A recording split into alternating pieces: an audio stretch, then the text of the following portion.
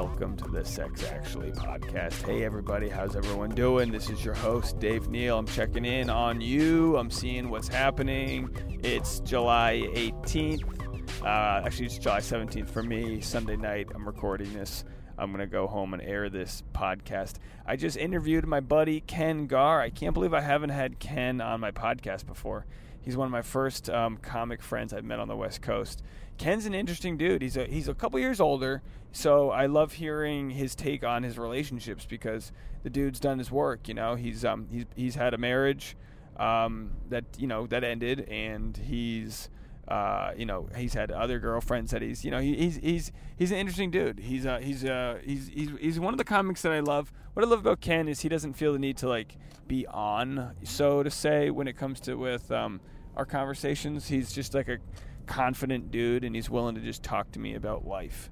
And I feel like with the podcast, that's what I ask for. You know, it's like, hey, look, we can have fun, we can do all that, and we're never trying to get too serious, but we're just two dudes having a talk. And I met Ken today at the Hollywood Improv. It's one of the most well-known stand-up comedy clubs in the country, and it's on Melrose, right here in the heart of Los Angeles, California. We got there, and he was like, "Oh, dude, let's go see if we can podcast upstairs." And we go above the comedy club theater, and it's this amazing podcast room. It was like a smoky sort of like cigar room type of vibe, like super old school leather couches. And anyway, I'll post a photo on my Instagram. But it was a ton of fun. It was really good catching up with Ken and hearing his take on his relationships. And I think you'll hear it for yourself. But I think we had a real interesting moment where, he kind of called me out on some things that I do, and I love when that happens because we've all got ticks. We've all got, not the insects, but we've all got sort of things that we kind of like, crutches that we lean against in relationships, whether it be with our family or with our loved ones or even our friends. We have things that we do.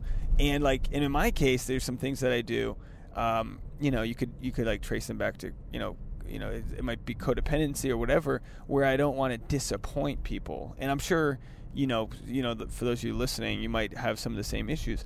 I don't want to disappoint people, so sometimes I'll actually not be truthful. And I don't mean to say like, I'm not saying I'm a liar, but sometimes you just leave shit out because you don't want the truth to hurt others.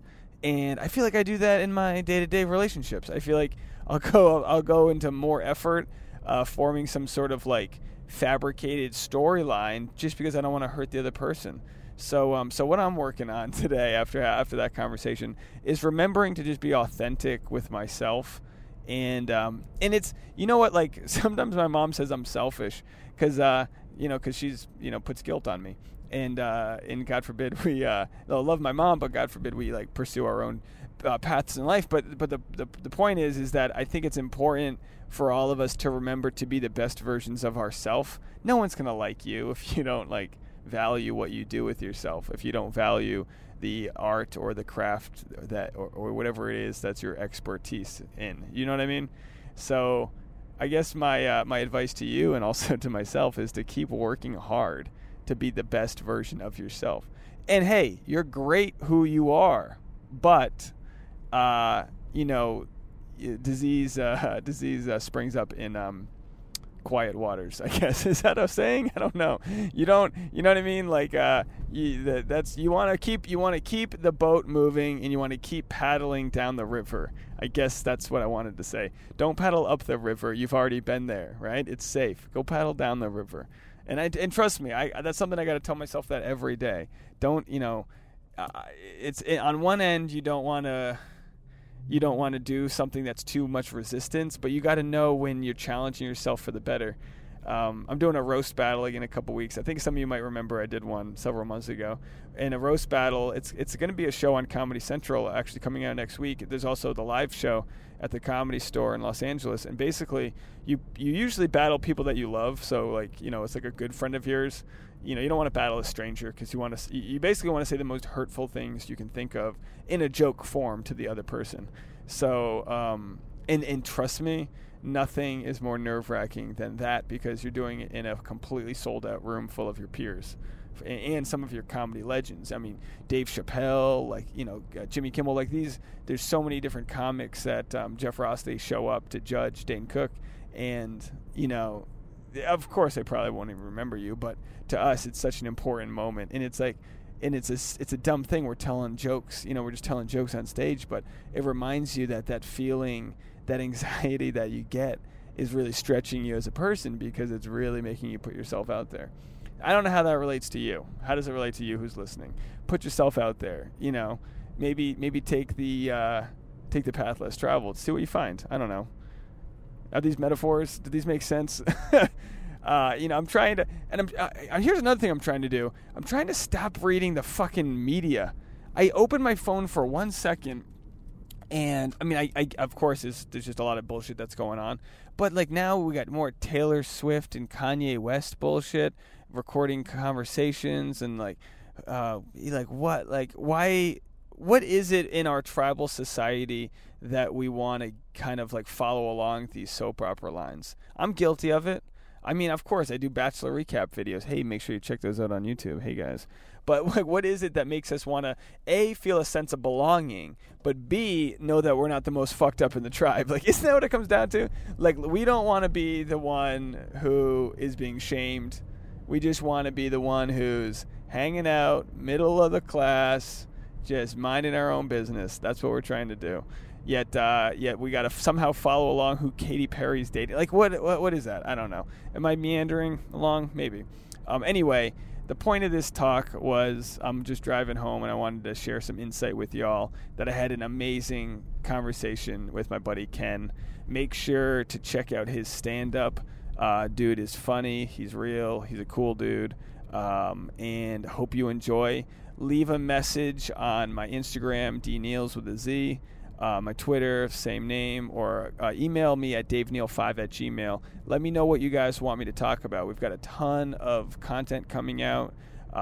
Everyone's been writing reviews, which is amazing. We're up to like 77 reviews. I want to get to 100 this week. If you haven't left a review yet, you go on. If you have an iPhone, search Sex Actually, the podcast. Just search Sex Actually in the podcast app. Then it'll say write a review. It's literally that easy.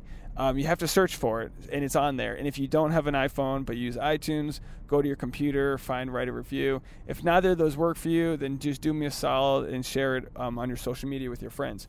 We're getting some new sponsors. We're getting some new intros, and we just hit 125,000 downloads today. Isn't that amazing? Look, this isn't a network where we just appreciate and expect downloads. Like, I'm really fortunate you guys listen. That's 137 episodes, 125,000 downloads. Thank you guys so much for that. Here's my episode with Ken Garr.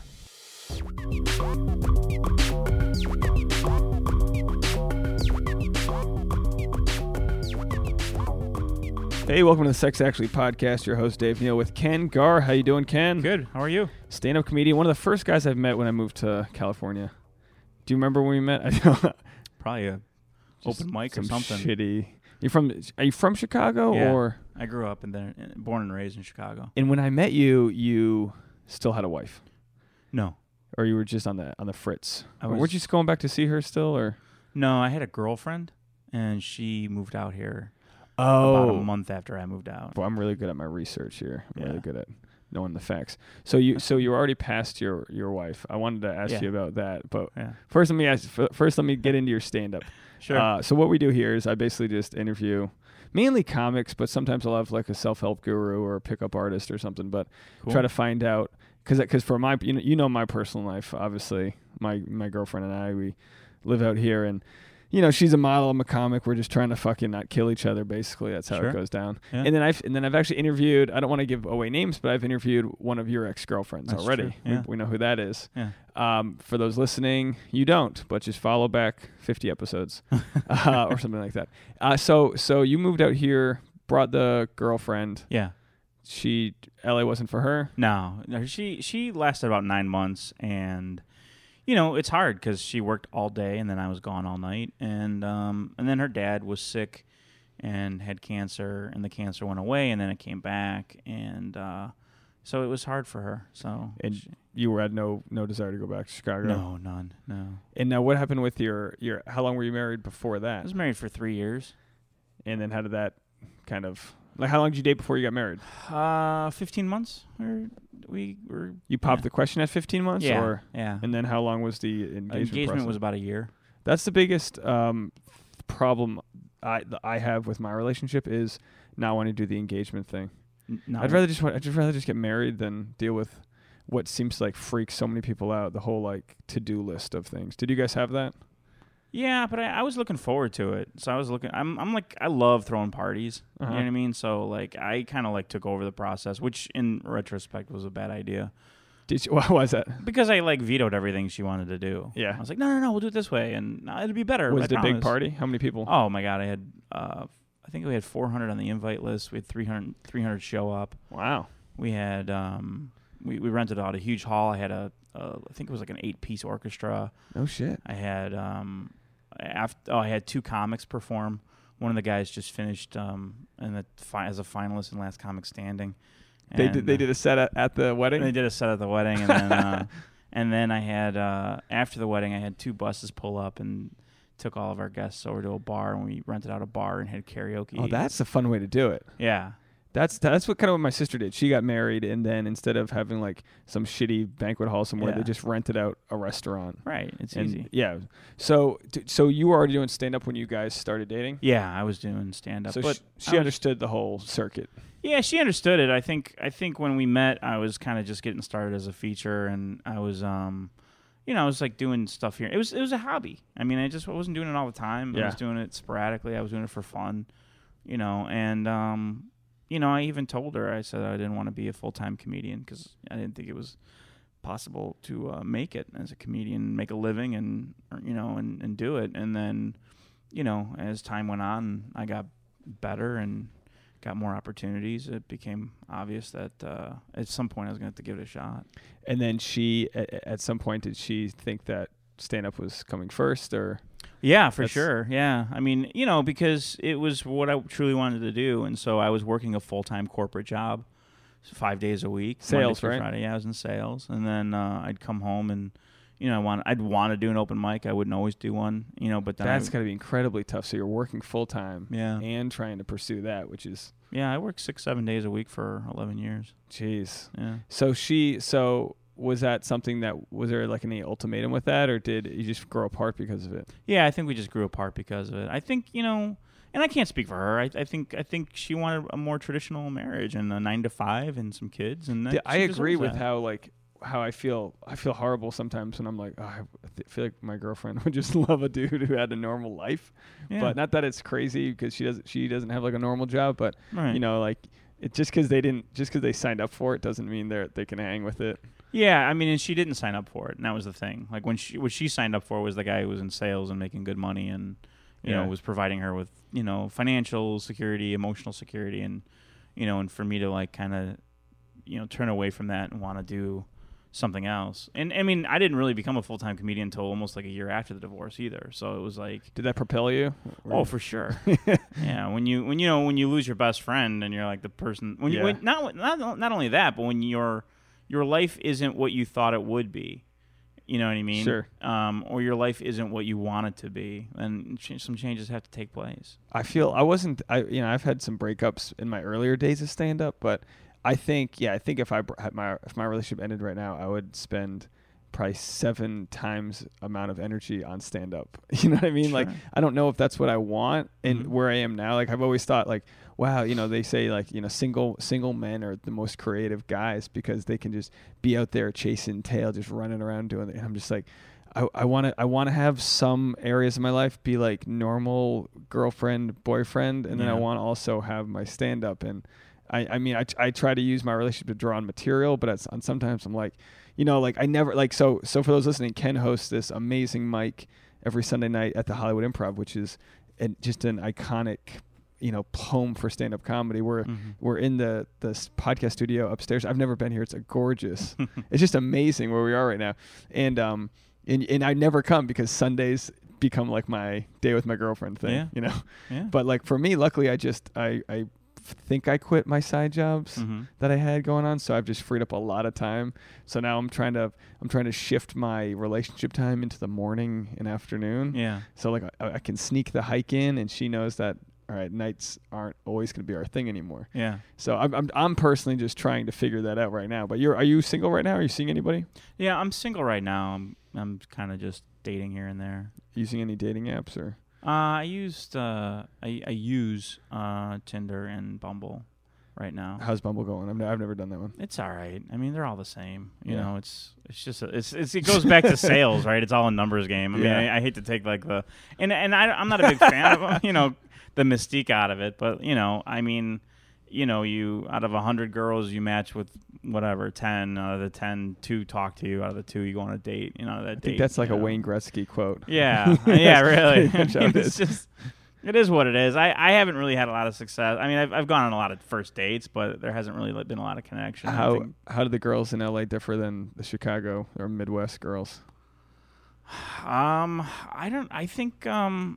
don't know. I don't think it's so much geography as it is the type of girls. I think within 30 seconds of meeting somebody whether or not this is going to be a thing. You know what I mean? Yeah. Like, I went on a date a while ago, and it was like a great date, but then we went on a second date, and then all of a sudden it fizzled. You know what I mean? Yeah. So it's just like. You never know with these things. What's your normal first, online? Like, so if you meet someone online, what's your normal first date? You try to do something super casual? Like, yeah. Because I know there's that one website, like, what's it called? Like something, it's like, it's just lunch or something. Isn't that the name of it? Something like that. Something like that. Coffee. So, yeah. It's just coffee or something like that. So it's literally just take the pressure off, quick meet, because so many times, like, why get stuck in something deeper? Right. I went on one with a chick when I first moved to LA. We met on Tinder. And she brought, I swear to God, she brought 5 of her friends. They all dropped her off. Oh, they were all in like a van. And they all kind of, there was this moment where they were either going to approve or reject me on the spot. And I would have walked right out the door. We were outside of the bar, and I was like, just meeting her. And like, so her friends were just dropping her off, but they were all there. They were going like, it was like in the fall. They were all going like to a pumpkin patch or some shit. Yeah. And I had like, I don't remember what I said, but I had like 1 second to say something like, cool to them, and then they were gonna be okay with it, and then like I could tell. Was this for a TV show? It felt like it. It wasn't. No, we ended up hooking up, so I guess it was fine. Yeah. Okay. But it was a little. But it was. I mean, I'm like, so maybe that was their thing, and then like they text her afterwards or something. Okay. But I feel like girls in their young 20s, that's like they're more tribal daters. I feel like. Yeah. Like it's like they need the approval of their friends, maybe. Whereas that guys, we just want. I've never heard of anything like that before in my life. No, really? I've heard of like girls bringing like a chaperone. Like maybe they go on it, like they're like at a table or two away. Yeah. I've heard of that before, but like maybe the chick she never drove anywhere, so maybe she was just like had a DUI and her friends just dropped her off. I don't. That's weird. I never got the info. I didn't care enough about her, but it was one of those like.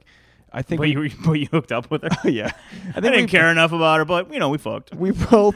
It was. I think it was my last chick I ever met on Tinder. She gave me a blowjob. Okay. And on a hot towel after a hot towel massage. Nice. Didn't know that was a thing. Okay. I talked about it before, and then an espresso with whipped cream, and I was like.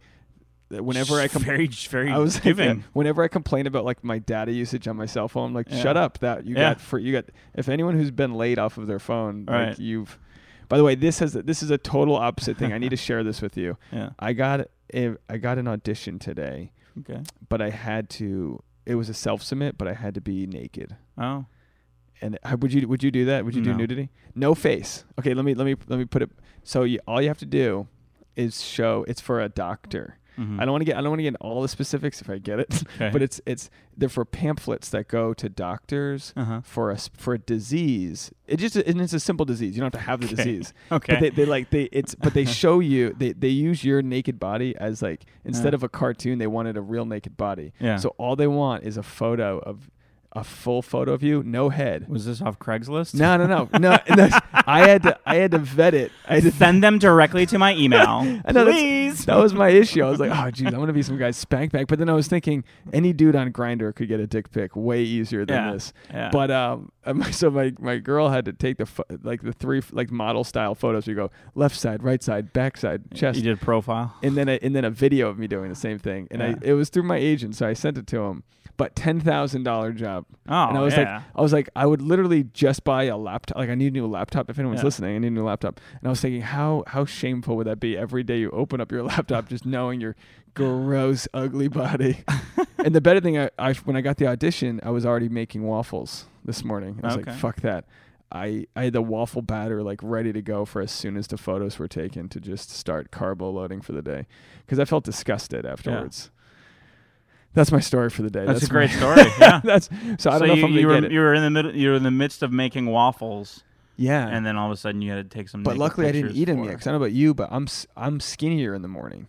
After a night, like I had a few beers last night, I'll wake up like dehydrated. Yeah. So it's the best I look all day. And then I slowly, like right now, I've had pizza and just shit all day. Have you gotten the impression that I care about my appearance at any point in our relationship? You look pretty good. You're a good. You're a charming guy. I'm a charming guy. That's right. Yeah. No, but so let's talk about that. Then we have to use what we have to use. Like, when did I've always wanted to know this about you, because you got into stand up probably a little later. I mean, we all find it at different, times, whatever. But what were you doing did people say you should be a comic? You were working in sales? I was always a class clown, and then I did some plays in high school. I didn't do anything in college, and then after college, a friend of mine went through Second City, the improv training courses in Chicago. She went through and she wrote a play, and then she cast me in the play, and so I did it. And she's like, "You really should do Second City." And so I started taking classes at Second City. I did the conservatory program. I auditioned to get into that. I got into that.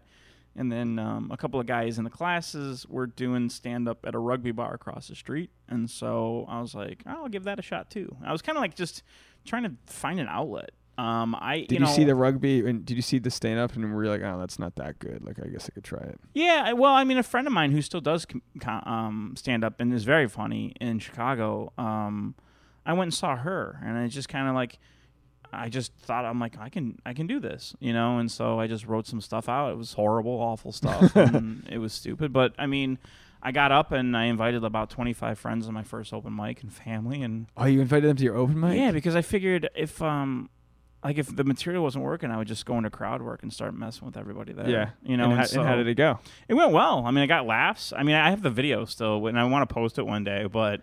I mean, I did like 10 minutes my first time, which my gosh. Nobody should do 10 minutes. But that's how it happens when you have a supportive room, though. I feel like you can sort of just like riff, and you just go off the energy. So I was literally just kind of like reading jokes off the paper I had in front of me. I was wearing like khakis and a button down. I mean, were you doing like old school setup punches, or were you? No, it was just actually, a lot of it was just too long. You know what I mean? Yeah. Just these long, super long bits, and that's my problem still is I'll write out like blog style jokes. Yeah. Like rant jokes, and I'll be like, all right, like what the fuck do we cut out of this shit? I'm the same way, and then what I'll do is I'll go through like a highlighter and just be like, all right, where's the joke here? And just trim the fat. Oh, with a highlighter, that's a good idea. Yeah. You should just destroy everything I wrote and start over. I try to fit it into a tweet, and then if I can get a tweet out, then I'll try to break that into more stuff, which is probably the worst way to do it. But just try to keep it as short as possible. Yeah, I mean, there's always trim and fat, but then you don't want to leave anything on the table. Yeah, exactly. I think another comic who's a veteran headliner says, and then what happened? You know what I mean? Like, whenever you finish a joke, just put, and then what happened? And then you can kind of just go like, yeah, what did happen? Like, there's more. Yeah. Is there more out of this topic that I can squeeze out of this? Did your wife, or at the time, was she okay with you doing jokes about her? Oh, yeah. Yeah. I mean, she would just kind of like roll her eyes because she knew it was an exaggerated truth. Yeah. You know what I mean? But she went to like 95% of my shows. She was with me. She was with me all the time. I was basically like that comic with the wife. You know what I mean? Like, you know what I mean? She was just, and I liked it. I love that she supported it. Yeah, it's good. I always think it's good because stand up is probably 95% waiting around, just like kind of like saying hi to people, and then you get up and do your time. Although I feel like when my girlfriend's at my shows, sometimes I'm not social enough with other people. I felt that way too. I felt like my concern was her was her happiness at a show. Yeah. You know what I mean? And so it's like, hey, you need anything, you need a drink, you need which is like a normal feeling to have. Yeah. But it's like that codependence that keeps you from like, staying the extra half hour, having the extra drink or saying hi to people, which, unfortunately that's like kind of. And now I don't let anything get in the way. You know what I'm saying? So that's great. I've got like such a like a respectful jealousy that I don't have that I can't. I mean, because I never really tell my girlfriend not to come to shows, but luckily for the most part she doesn't want to come. Like she's really does fine with like hanging out at home. Like she's totally such a homebody when it comes to that. And then if it seems like a date night or something, I submitted to that like Sonoma wine festival or something, whatever it was called, and it was like, all right, that's cool, like if I get in, we'll just go do a wine tour and there'll be something about it, and if I don't, fuck it, like why would I want to do a wine festival, if she's not gonna go with me. But for the most part she's kind of gotten over the fact of like going to my shows, and I'll invite her to ones that I'm like, oh, this might be kind of cool if you come, but for the most part I think I kind of have more of a killer instinct when she's not in the room, because I can talk like shit. So you actually edit yourself from saying things? I promise I don't try to. Right. But I'll say this: there's been a joke I've been working on about dating a model who's aging, and that's something I haven't said on stage with her in the room. Yeah. Just because it's like, oh man, I think it's a really smart idea, but if it doesn't hit, then like I don't need judgment until it's ready to go. Judgment from her, or judgment from the audience? Her. Okay. Because the audience is like, if it doesn't hit, it doesn't hit. But I don't need her to be like, why the fuck are you putting that out there when? But if it's funny, I know she wouldn't have a problem with it. So I just like haven't taken that risk. But I have some jokes about why it sucks to date her, and they're all obviously like things that I can back up as obviously like, I think we've become more comfortable. We're almost like we're 2.5 years into this relationship. So I think she's pretty comfortable with my style of humor and what I'm doing up there. Are you going to marry her? I think so. Yeah. I don't even know what that means. You know what I mean? Like, I don't think we go to court and you get a license and then you're married legally. What do you recommend prenup wise? Prenup? Yeah. I don't recommend prenups. No? Why is that? Because, marriage is forever, right? So you didn't have one? I didn't have one. No.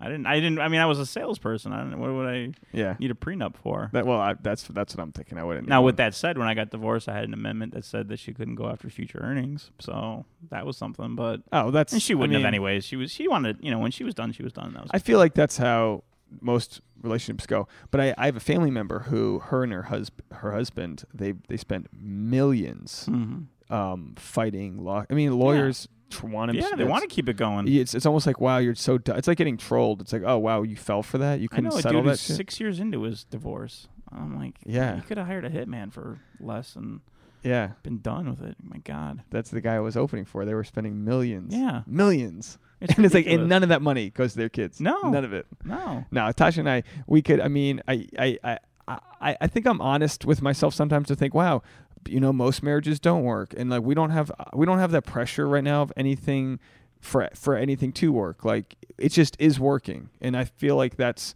kind of the mentality we're having. I know she wants like an engagement ring, and maybe when I get that that boner job, that naked job, maybe I'll be able to buy one for her. But I'm like, Tasha knows. She's like, what this do you? This is for you, babe. I took off my clothes for your ring. That'd be a great story. Like, wouldn't it be great? It's a beautiful story. How'd you come about getting that ring? Well, that's why I agreed to do the castings. I was like, if I get this job, that's gonna be a joke. Yeah. Like, luckily with stand up, there's little that can get in the way of like making fun of yourself when it comes to like whatever jobs we like. Yeah, but if you don't get cast, now your body's not worth at least $10,000. I know. I know. And I looked pretty schlubby up there too.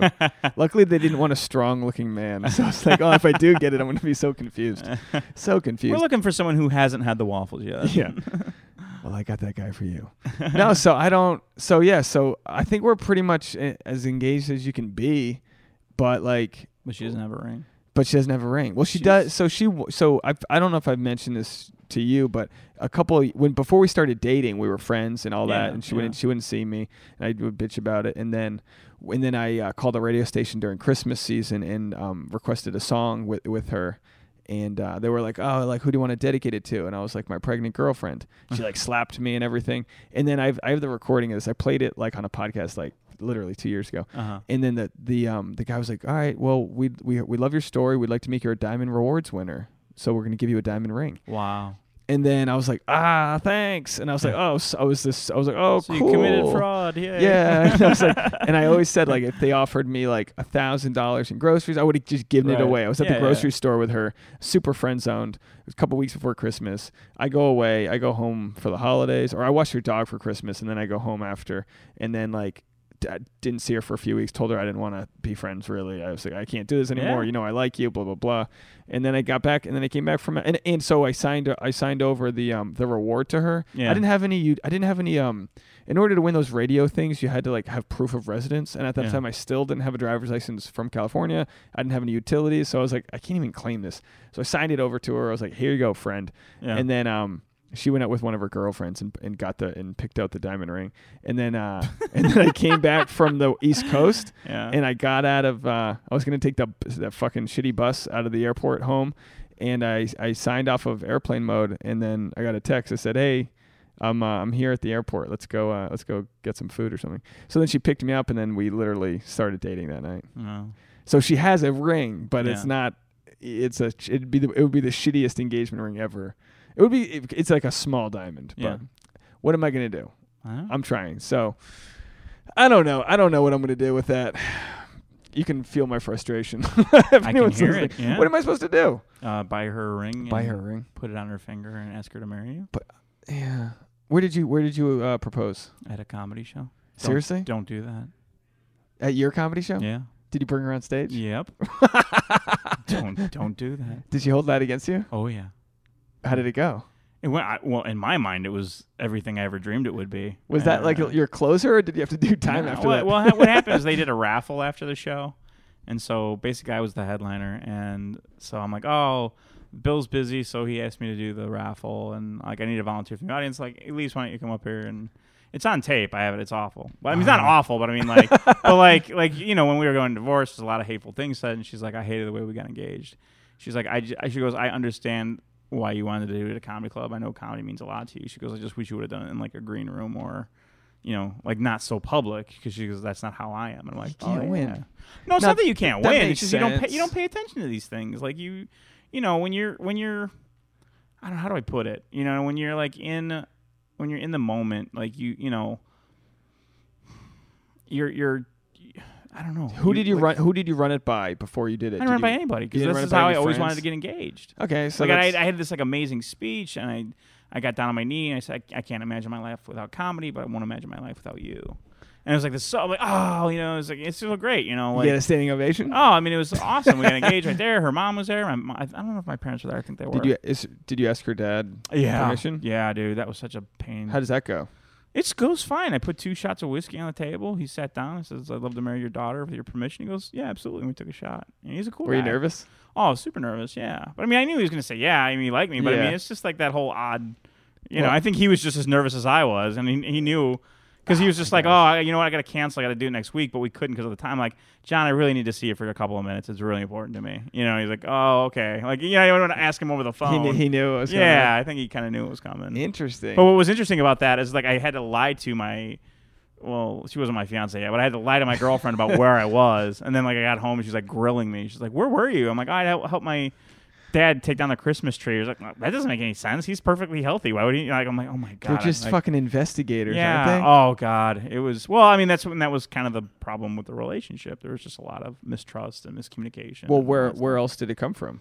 Just by you being out doing stand-up, or? I'm one of those guys, like, I'm very conflict avoidant. I'm very codependent. And so, like, I didn't want to stir the nest. I didn't want to create problems. And so, like, I wasn't always honest about, you know, what I wanted, what my needs and my wants were. You know what I'm saying? And Absolutely. So when you're not upfront, you know, like for you, it's like, Tasha, this is the schedule for the next week, and this is what we're doing, and this is what I have to do. Horrifying to say that. Exactly. So it's much easier to go, oh, I thought I told you I had this show already. Like, you know what I mean? When you know full well that you're full of shit. She would so agree with you right now. Yeah, absolutely. Like, but it's because you don't want to let her down and disappoint her that what you have to do is what you have to do. But when you finally mature and go through a horrible divorce and realize that's that's causing more problems than it's worth. Yeah. And I was afraid of the fight. And if you're in a relationship and you guys aren't fighting,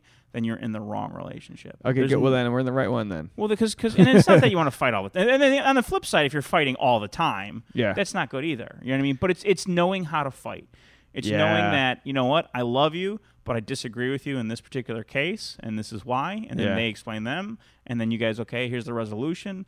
Neither one of us is totally happy with the resolution, but you know what I mean? That's the salesman in me. Tons of things. Gun rule, like stupid things you would unfollow someone on Facebook for. We just don't agree on. But it's great, like that's though, fine because right? I'm like whatever, and like she's like, oh, the Catholic Church and my family's Catholic, and it's like, well, they're good people. The church is fucked. Whatever. What are you gonna do? Like she's, we don't, those things don't bother us, and we've gotten really good at not escalating fights. So feeling them out, which has been very hard, is saying like, look, we were saying, it's going to sound so gay.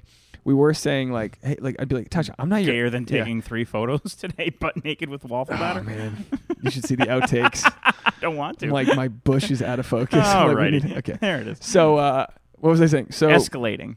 Yeah, like I was like, look, I'm not your enemy, because sometimes like the other day she had it's so funny. She's like she Snapchats, right? And like she actually found out how to get paid to do that. Like companies will pay her to just like take over their account on her phone, and like good money, like money that we'd be like, what the fuck? So she was like, hey, come with me. We're just gonna go down to the beach and like dip our feet in. And I was running her Snapchat, and she's super stressed about it because they're paying her a lot of money, and she wants it to be right. And I'm just taking a Snapchat of her face, and she's like, the angles are all off. Typical, like, what's her career, right? Yeah, it was typical Instagram boyfriend, and I was just like taking it. I was upset, but I wasn't like, making it worse. I was just like, look, I know this isn't about me. I'm not her enemy. And then sure enough, like when she had time to chill out, she's like, I'm so sorry. I know I made that experience miserable, and we're supposed to do this for like the next 4 weeks. She's like, I'll never do that again like that. And I was like, cool, yeah, I know. And then we went from calling, like saying, I'm not your enemy. I was like, that's still even a that still has negativity to us. Like, look, I love you. Well, that too, but I was like, I'm your champion. You're my champion. There you go. We're pushing each other because like what I learned from my mom, like a lot of good things from my family, but single mom, Irish Catholic, a lot of guilt. So like whenever I'm up early on a Monday morning to get work done and be productive, and she's still in bed, and I can, or like I'll be like getting work done, and I'll get a notice that she liked something on Facebook. I'll be like, babe, do something, like let's go. So my own sort of like hustle can be off-putting to her, and I just have to realize like condescending. Yeah. Oh yeah, totally. But what you said about the codependent thing, that's, I mean, for those people listening, I mean, I feel like everyone, it's a spectrum of codependence, and you're either on the kind of outward side like codependent, or the inward side of counterdependent, where like someone's being codependent onto you, and you're like, oh. So I feel like you're either pushing or pulling. I mean, do you find that with like on stage at all? I mean, because comics, we're either codependent or like, I've yet to meet a comic who really doesn't give a fuck what the audience thinks. I feel like you wouldn't do it if you. Oh, I have. Are they sociopaths or? No. Do you think Jamar Neighbors gives a fuck? I don't know. I'm not saying that he doesn't care whether or not he does well or not, but I mean, he certainly takes chances. You know what I mean? And if you get, I forgot what his, maybe you can plug his Twitter, but they can look for himself. But I mean, he's the first thing that comes to mind. Doug Stanhope, talks about helping his mom kill herself. You know what I mean? So it's like, I think that's really when you kind of break out and become a great comic, when your girlfriend's in the room and you're just gonna throw her under the fucking bus. Yeah, you know what I mean? I'm not criticizing you. No, I'm just I know. It's like, but there's that Howard Stern movie I ever saw. Private Parts? Yeah, Private Parts, where he's like talking about his miscarriage like the day after it happened, and she's like furious with him, and rightfully so. But look, man, this is what he thought was going to be the best show that he could put together. Yeah. And I'm sure that, I have no idea if my ex has seen any of my material about the divorce, but I'm sure she wouldn't like me talking about some of the things that I talk about. But you know what? It's not. You're moving forward. Yeah, man. I mean, and I think that the more chances that you take on stage. Let me tell you this story real quick. Obviously when you first start off, you're very nervous. And I asked a headliner one time, I go, do you still get nervous? And he goes, I don't. And I go, why? And we're standing in the back of the room, and he puts his arm around me, and he points at the audience. He goes, because they're fucking sheep. He goes, they have no idea how to write a joke. They have no idea what it takes to get on stage. They have no idea how bright the lights are. They have no idea what a segue is or a callback. He goes, they'd be like me walking up to a burning building and going, all right, guys, listen up, firefighters. This is how we're going to attack this thing. You know what I mean? Like, or walking up to an architect saying, you know what? So he's like, so I have no reason to be nervous because I want to go do the jokes I want to go do because I think they're funny. He goes, and hopefully other people think they're funny, and hopefully they pay to see me do those jokes. You know what I mean? Yeah, exactly. You know, that's where I get most of my confidence on stage is the fact that I really don't care, man. I'm just like, I'm going to go do the things that I think are funny, and so far I've been able to make a living on it. It's like it's a weird thing where the better you get at stand-up, the more you draw in audiences that are there for you, and then the more you charge and the more they value you, and it just like kind of escalates to this point where like you really draw people that kind of get what you're doing. Like, you know, everyone's got a story like Jim Norton, like guys that had no clue what they were doing and they just like were repulsive to certain audiences. Yeah. I don't think either one of us, like you're a cool white guy from the Midwest. Sure. Like, I'm pretty sure you probably, I mean, like what rooms have you done like the USO at all? No. You've done like, you pretty much go. I've done fundraisers for some military people that have been injured in combat, but I haven't done any like USO stuff. And you do like pretty much the Midwest circuit, the West Coast, Vegas clubs, Vegas. And now, so we both did. I mean, you do some corporate stuff. You do it way more often. I only did it like 1 week, but MGM, they put you up in a nice hotel. Yeah. And then is that good bait for meeting ladies that are in town? Yeah, I mean, it's like you just wait for your picture to pop up on the billboard and like, hey, that's me. You know, you want to grab a drink? And they're like, yeah, okay.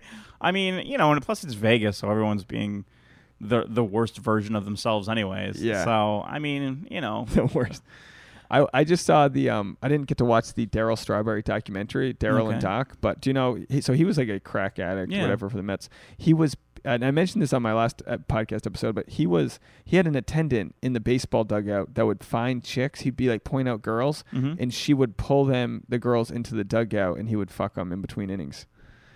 And I was like, that's an abuse of power. Like that's crazy. But like comics, we don't have that. We luxury. absolutely don't. Maybe some comics, but maybe like not Dane me. Cook and then whatever. But do you have any like stories where like where like you're doing stand up and you're like, oh, this chick, I'm talking to her after the show? Or? Yeah, no, I mean it's so funny, dude. I mean, as confident as I have been on stage, it took me a long time to find confidence to talk to girls personally.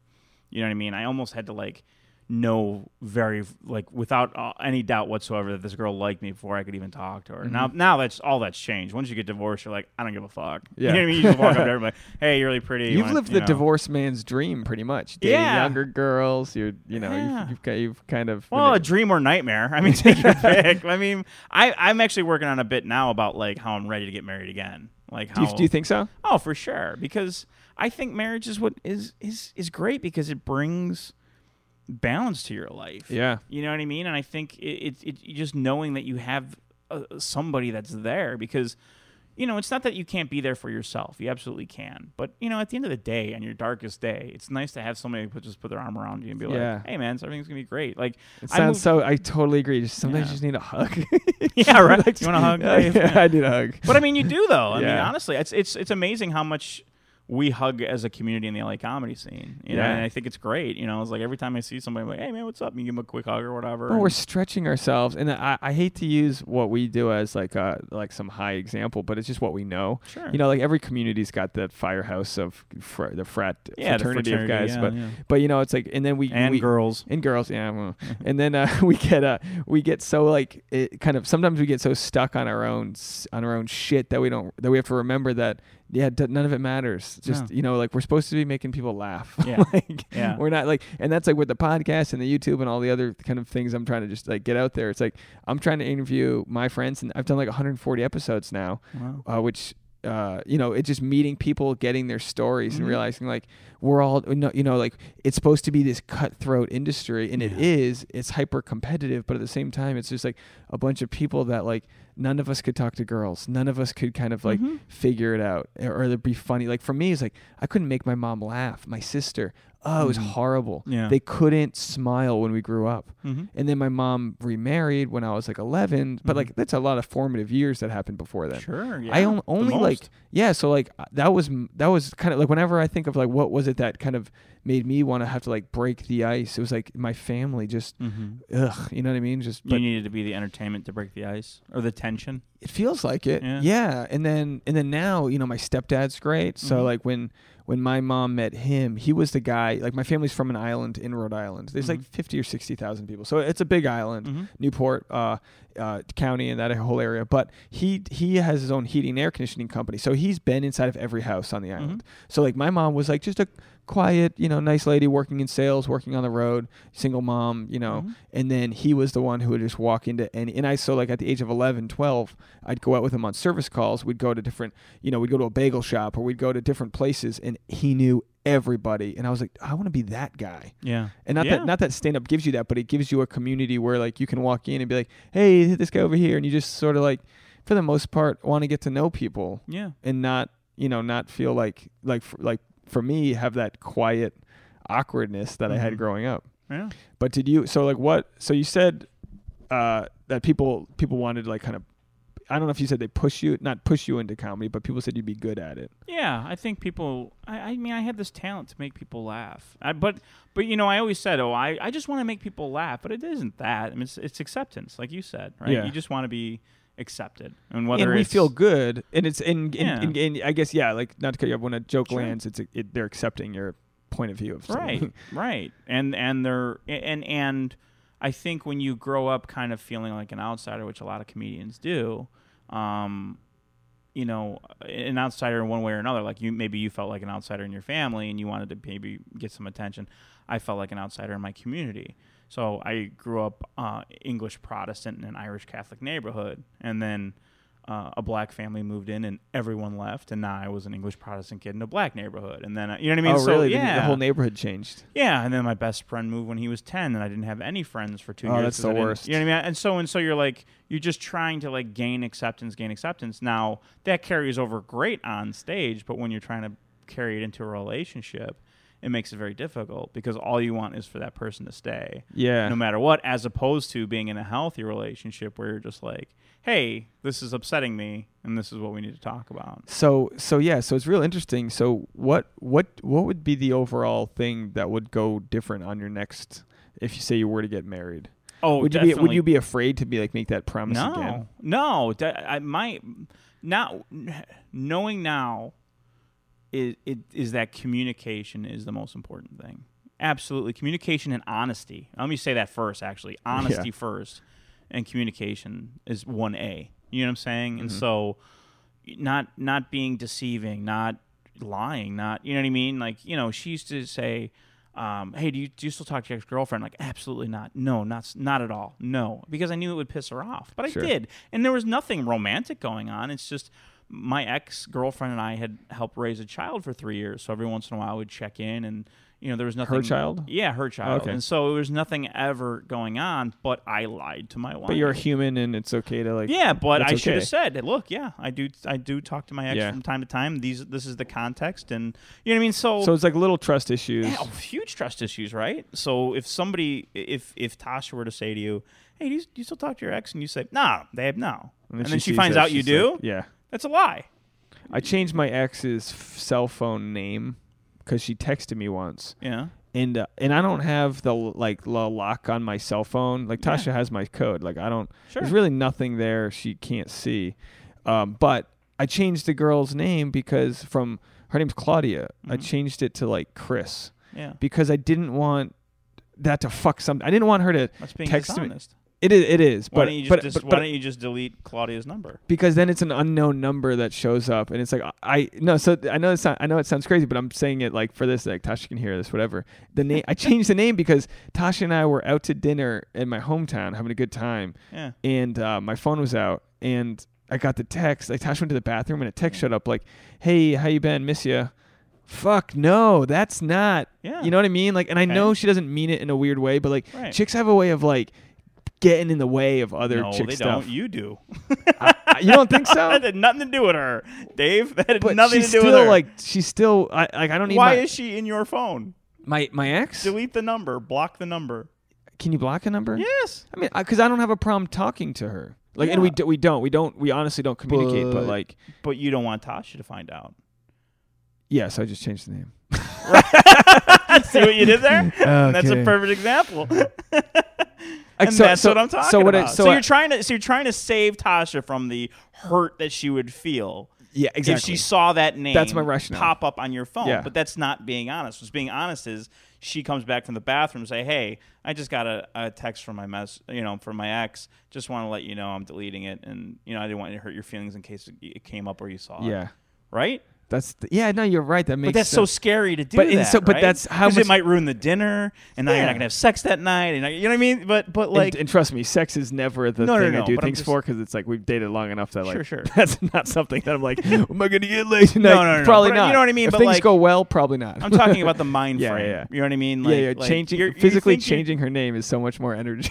Plus, it was a dishonest way. Yeah. Because now she's like, oh, who's I did this, and the only reason I'm saying it is I did the same thing. In fact, I changed my ex's name in my phone to Trouble. Like that's, you know what I mean? It's like, so Trouble popped up. And then one day my ex goes, or my girlfriend at the time goes, who's Trouble? I'm like, oh, that's my friend Bill. I'm like, if I ever get in trouble, like that's the guy I call. Yeah. It was total bullshit. It was a total lie. But you're doing it. But in the end, your intentions are well. And I think even if it's dishonest, of course you don't want to create this dishonest trend with whoever you're dating. But like the times that I've kind of like made a mistake, I just tell her like, look, my intentions are so pure, and I understand that I'm wrong. Like I get it, but like it's so amazing what a guy will do to cover his tracks just to make things, just to not have confrontation. Right, and all it does is create more confrontation. I know. And it snowballs. And trust me, Dave, it took me a divorce and 3 failed 3-year relationships to figure this out. Yeah. You know what I'm saying?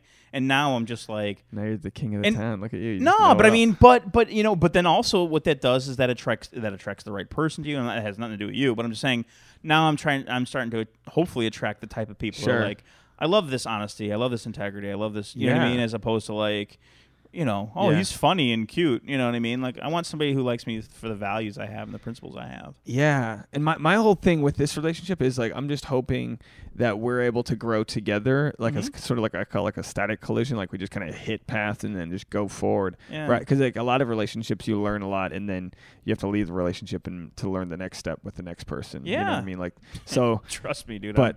That's what I'm doing here. Yeah. So like with mine, I'm like, shit. We met. I was 20. We met years ago, but like we started dating, and I'm like, shit.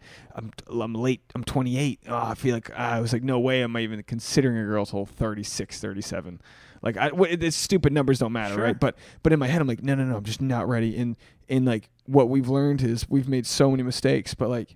I've kind of said, all right, look, if she doesn't meet me at this like bargaining table, I don't need 50% fault. I don't need to be like, you are half wrong and I am half wrong. I just need you just admit something, admit like that we fucked up. Like it doesn't, whatever. And I have people that listen to this podcast, and unfortunately, I hate that I always end up complaining about her because some chick wrote on my YouTube a comment like, you need to you need to get rid of your girlfriend. It seems like you guys fight and I stop. I'm like, look, I do a podcast once a week. I share the latest. It's about thing. Relationships. Yeah, so like it's not all bad. Like we have a lot of good, but it comes down to being like, look, she's not my enemy. I have a bad set. I can't be mad at her if I canceled my stage time to try to make my relationship happy. Like I can make them both work. There is enough time, but that's something that like it's been really hard. Like I'm so happy to be here on Sunday night that I can go to the mic, but I'm like, I gotta leave this girl who's just hanging out at home on a Sunday. Like that's family time. But but now you leave here and now you resent her because now you're at home and you bring that resentment home with you. Absolutely. Versus when I can have a good set and come home and be like, I did what I was supposed to do. So what you can say is, Tasha, 2 Sundays a month, I'm going to go do this mic because it's important. And that's what happened with me and my wife. My wife's like, you know what? What really pissed her off was, we had this calendar and it was our calendar. And every time a booker called or emailed me, I would look at the calendar, and that weekend was blank, and so I would book my show because a booker's not going to wait.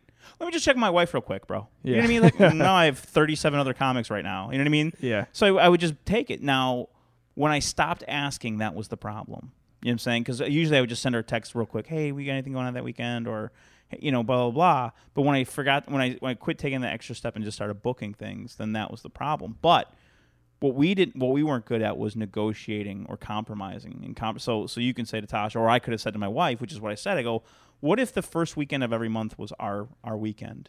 And either we stayed at home and we did fun things together, or we went on a vacation or bed and breakfast. She goes, oh, yeah, that could have worked. You know, Tasha gets it. She knows what you know what I'm saying? And I'm not trying to give you advice there, but I mean, like, it totally just makes sense. You know, but you will find yourself that like this little annoying cut starts getting bigger and bigger because you're in this situation where I'm resentful because I feel like I can't do this thing that I love. I'm also resentful because I can't spend the time with the girl that I love. Absolutely. I'm not saying that you can't have both, but you guys have to sit down and have a plan to say. Yeah, be proactive about it rather than reactive when I'm not spending enough time with her. And more importantly, stick to the schedule, stick to what you agree to, and then don't change the name of the plan.